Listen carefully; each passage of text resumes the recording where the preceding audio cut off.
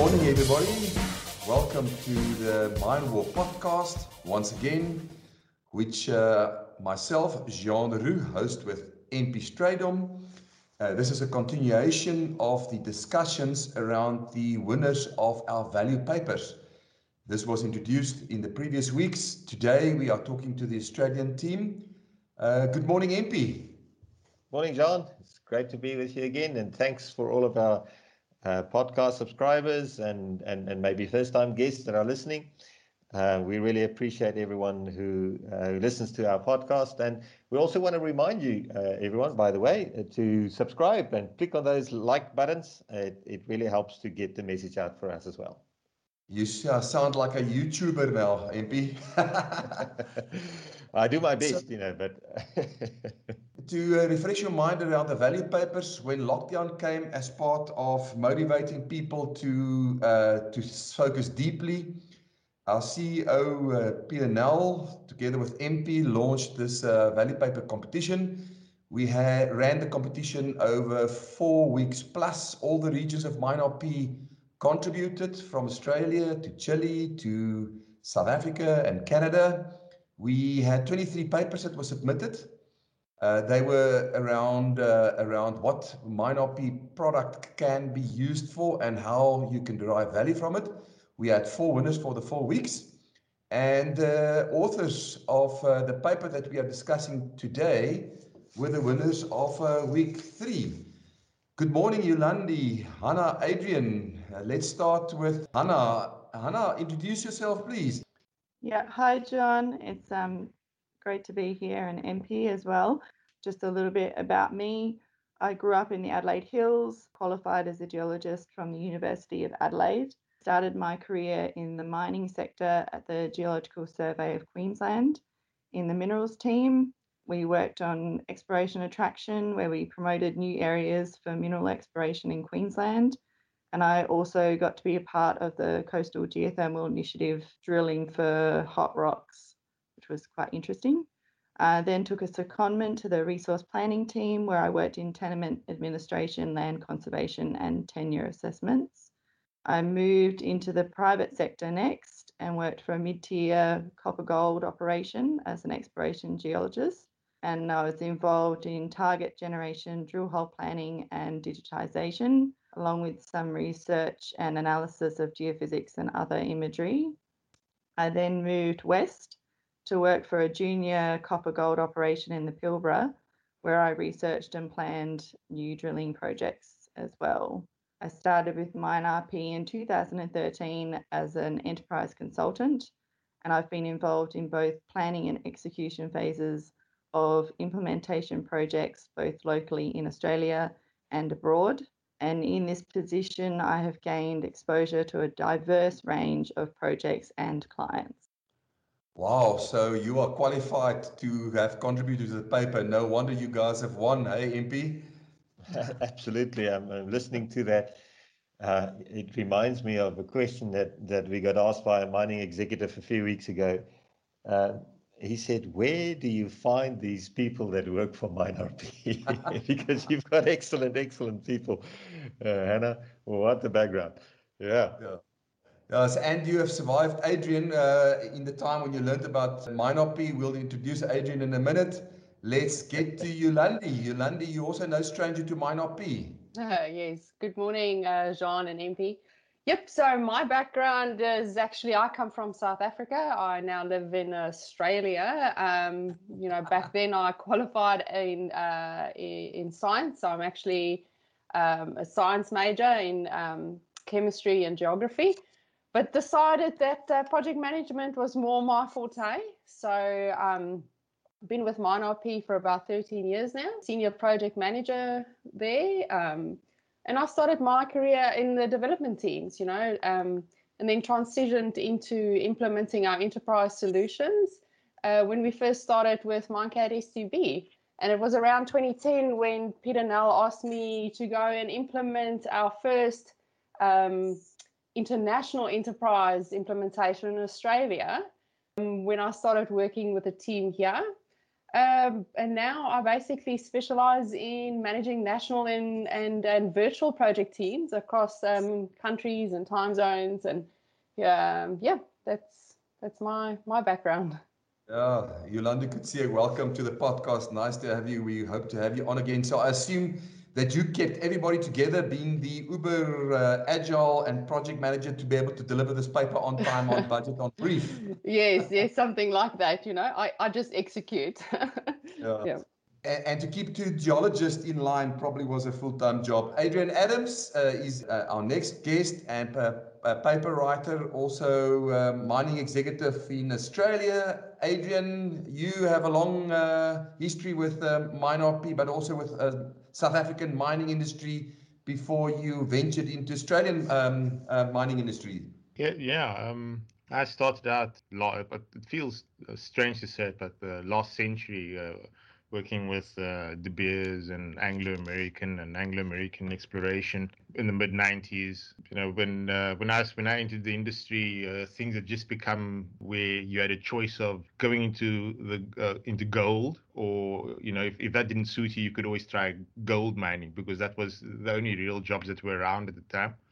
So I spent a few years at Western Deep Levels, understanding what deep mining was about, and got involved in some open pit work very briefly, like a month. This is a very strange story. I changed companies and got retrenched before I arrived, which was quite an experience. But that was the way gold mining was at that stage. And then I was involved in deep level shaft sinking, putting down the deepest single lift shafts in the world. Spent some time working for myself in anything from platinum, coal, exploration, nickel in South Africa and Australia. And then joined Anglo-American Platinum for a while, dealing with drilling systems, and then eventually looking at all of the mine technical systems across all the operations at that time, so all 17 of them. It's a bit smaller now.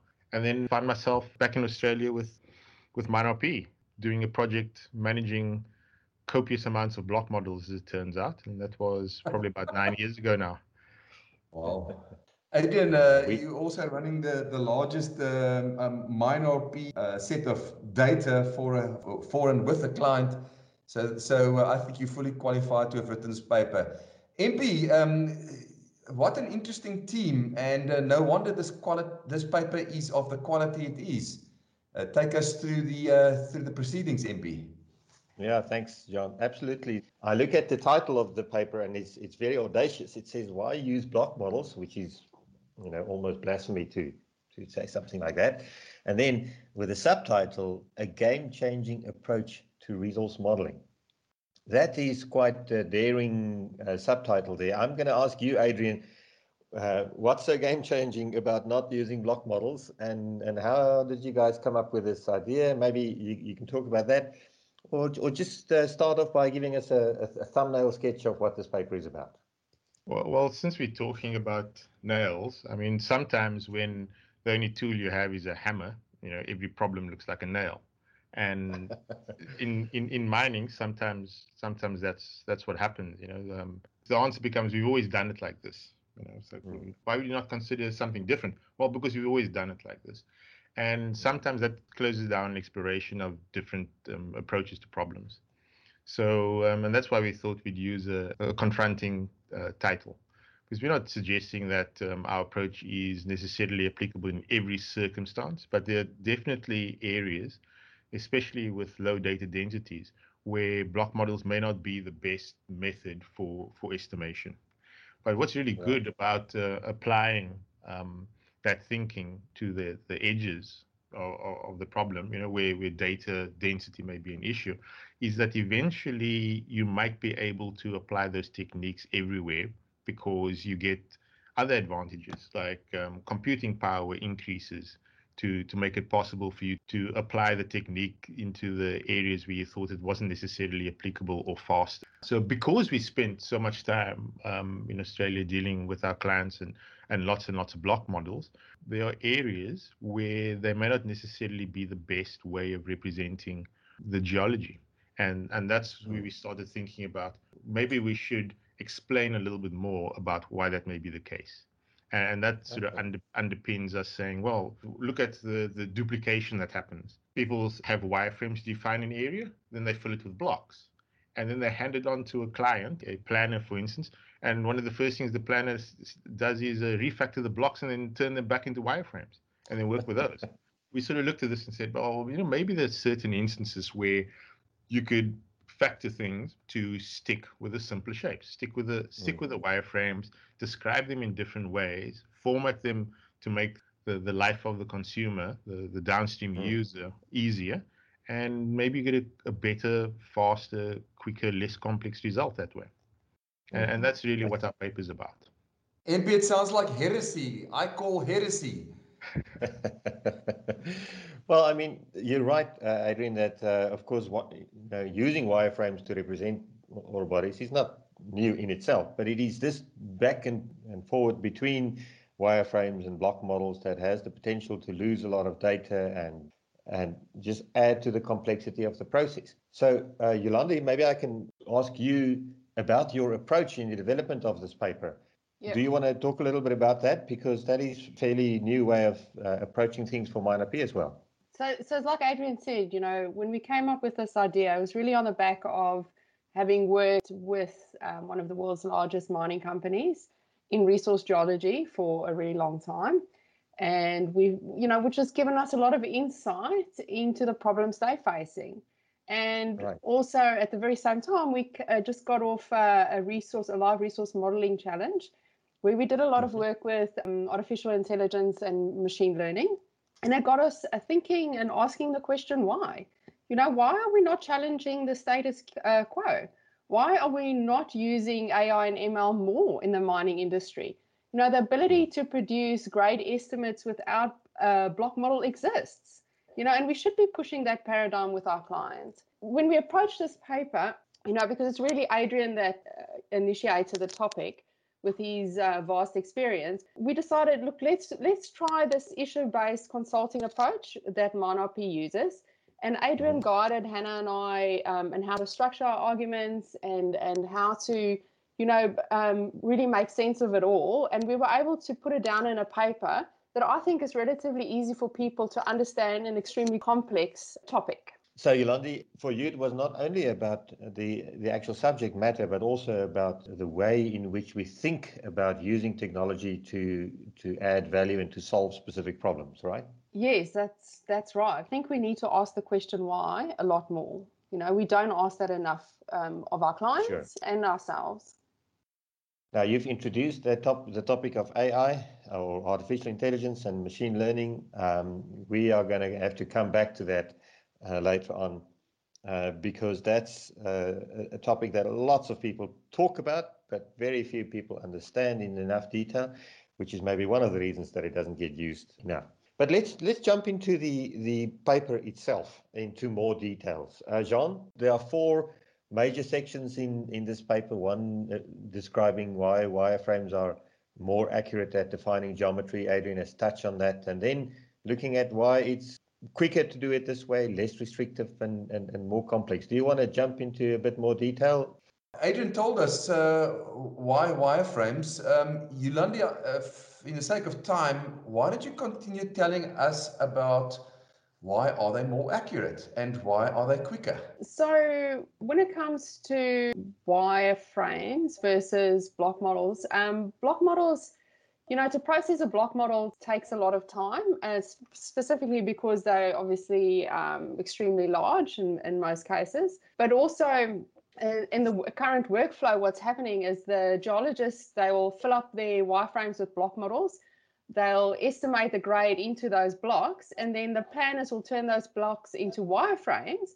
And that whole process is extremely laborious and unnecessary steps. So generally, the processing of these block models with the lengthy times compared to the wireframes adds complexity, it adds risk to the organization. And when we have things like AI and ML estimation methods that can take into account the spatial relationships, where block model estimation techniques like kriging take multiple steps to do the same thing, I think we should really be using those techniques rather.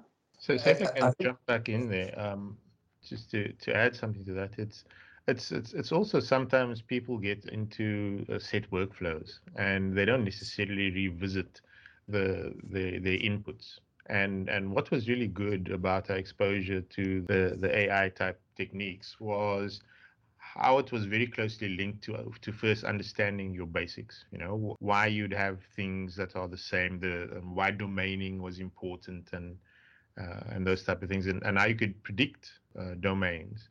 So approaches that were trying to get to the same answer, but in a lot quicker and faster and newer ways, and that was quite attractive.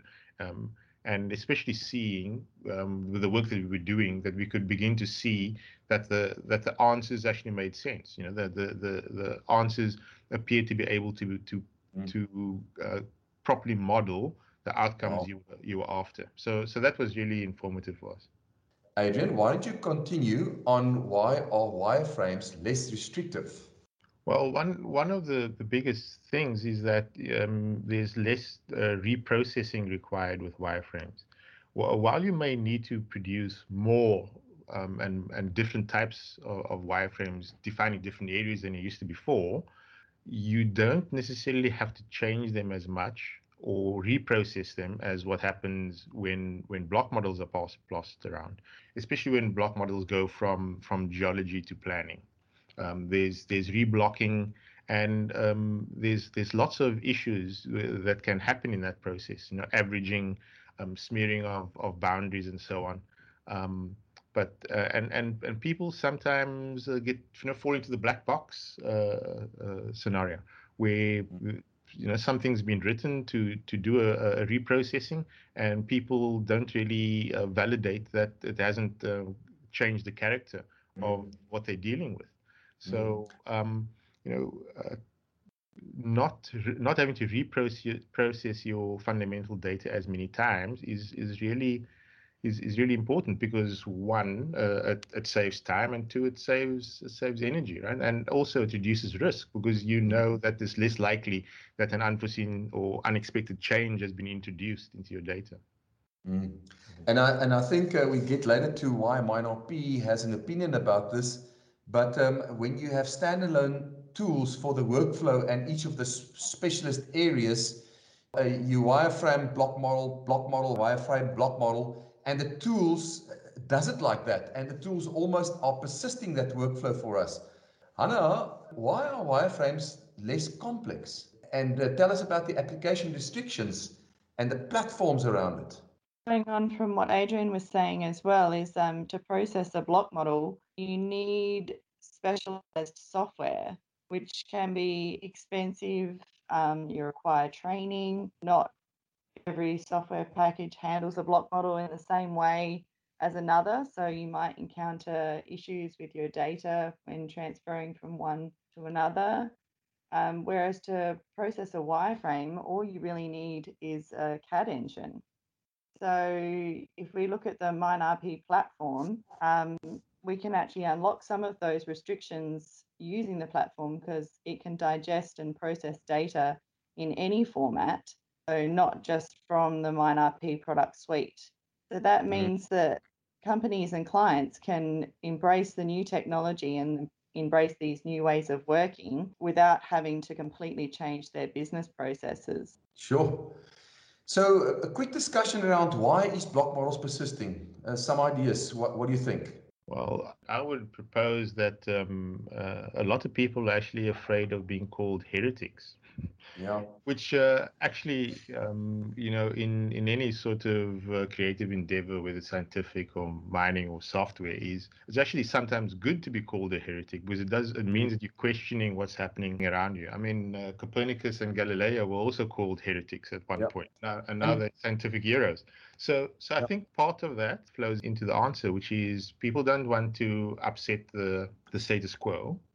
There's also a power dynamic, along with these complex software comes. And the software-based organizations, probably, Adrian, that you can't question the whole, because nobody is really seeing the whole, especially the larger the organization becomes. Yes, and there's also the over-the-shoulder phenomenon. People are weary of saying, "Oh, you're the expert, so you must know." So there's a little bit of protection in that. It's like, "Oh no, if there's a problem, it's because the expert didn't do a job, so I don't have to do oversight." And oversight literally sometimes is the only way I can interrogate the data is over the shoulder of the expert while he drives the software for me, because the software's got lots of buttons. So it's not actually the data and the data product is not accessible to the people who have to do reviews and do oversight. That's very powerful, especially with the MindRP platform, is being able to put the data and the data products in simple viewers so that people can spend more time exploring the data themselves. So we are talking about standalone applications and the implications of an end-to-end integrated platform. MP, there's probably lots of impact on different data consumers in an integrated platform, specifically in this topic as well. We've talked about this, and some of the other authors in our value paper competition talked about the time value of data, how the value of data decays over time as it takes time to export from one system into another system, etc. And by the time that I receive the data, it's too late to use the data to make a decision. I think there's lots to be said about getting the data into a format which is easily adopted, but also getting that data into information in the time that it counts. Before we end our conversation, everyone talks about cloud systems and high performance computing, etc. And Yolande has touched on machine learning and artificial intelligence and so on. Of course, these computations and the massive amounts of data that working with here requires a lot of computing power. And then we're not even talking about the computing power that's required when we get into design evaluations. One of you want to comment on how we're able to use the platform of that MindRP provides, as well as this new approach to harness the power of high performance computing and cloud computing to solve some of the complexities here. I know that Hannah wants to jump into this one, but I've got something to say, and that is, look, this, speed is relative. It wasn't even 8 years ago. The sort of problems that we were presented with was, can you speed up this data processing task that's taking us days and weeks to perform? And so with the MindRP platform and with our approach, we were able to take queries that were taking literally a week and a half to consolidate the data, process, and give the answer. And we were able to turn that into hours and consolidated days worth of computing for the entire data sets. And the data sets are pretty big, like 3-4 trillion tons of material in block model. And as time goes by, it was like, it's taking us hours and days to get this answer. Can we do it quicker? And so with high performance computing, we're now looking at the calculations that can sometimes take hours, which is really fast compared to the way it used to be. And we're now looking at it and thinking we can actually get this down to minutes and seconds. And we've done other improvements where speed increases we think can go down to seconds and milliseconds. And what that does is change the focus of someone that is doing a job, and takes a huge chunk of time that used to be the vast majority of what they did, preparing and analyzing and collating the data. And they'd spend 80-90% of the time doing that, and 10% looking at the meaning of the result. Now you can spend 2-3% of the time collating the data, having it done for you automatically with confidence. So you've now got 98% of your time available to think about what it means, to run scenarios, to do different calculations and outputs. And I think one of the best quotes that I've heard people saying is, it's not that you're going to need less engineers, is that you're going to have the engineers with time to do more engineering. And less data jockeying. And less data jockeying. That for me is a fantastic way of looking at things. It's like, spending more time thinking and analyzing the impact of what you're seeing rather than actually getting to an answer. And that's one of the key improvements that a platform like Mineope brings into any mining enterprise. Yeah, sounds great. Guys, we have in fact run out of time now, and that's what happens when you're having fun. Time just flies. We're going to end off our podcast like we always do. Firstly, let me just remind everyone who listens that this paper will be, or a link to this paper will be put into the description of the podcast. So you're welcome to follow that link so that you can have access to the actual paper itself. It's really an easy and a good read, and very valuable. Adrian, Hannah, and Yolandi, we always ask our guests when we end off our show what they're reading, what's on their bedside table. So why don't we start with you, Hannah? What are you reading? I've got a couple. I just finished one called Before the Coffee Gets Cold, which is set in Tokyo, Japan, and it's about a cafe that offers its patrons the opportunity to travel back in time. So it follows 4 visitors to the cafe, and each have their own unique experience and learn something about themselves or others on their journey. But there's one proviso is that they have to get back before the coffee gets cold. So it was a really lovely book and well worth the read if you ever come across it. The second one that I've been reading is a parenting book called The Me Epidemic, How to Raise Grateful Kids in an Over-Entitled World. And boy. And it basically follows along the same lines as most of Amy McCready's other books. So it teaches parents positive parenting solutions, ways to encourage kids to contribute and act with compassion and gratitude, rather so they feel like a sense of empowerment instead of entitlement. So with 2 teenagers in my house, I think I'm going to go for that one immediately. Yeah, well, we've seen great results with our 2-year-old already. So, yeah. Wonderful. Yolandi? So I have picked up something that's made the headlines as of late. The book is called Trump, Too Much and Never Enough by his niece, Mary L. Trump. It's a bit of a memoir, which she has written that reveals the dynamics of, or the twisted dynamics, should I rather say, of their family and their history, and the dysfunctional family, the first family. So she basically blames their family for creating him and creating this, what she calls is the most dangerous man in the world because of the power that he has. And she feels that it's her patriotic duty to take him down. What makes the book interesting is that she's actually got a doctorate in clinical psychology. So it gives it a bit of credibility. And she then goes and, diagnoses him and, tells the world that he's not qualified and incapable of leading the free world. So, very interesting. And here we thought that talking about wireframes and block models was heresy, Yep.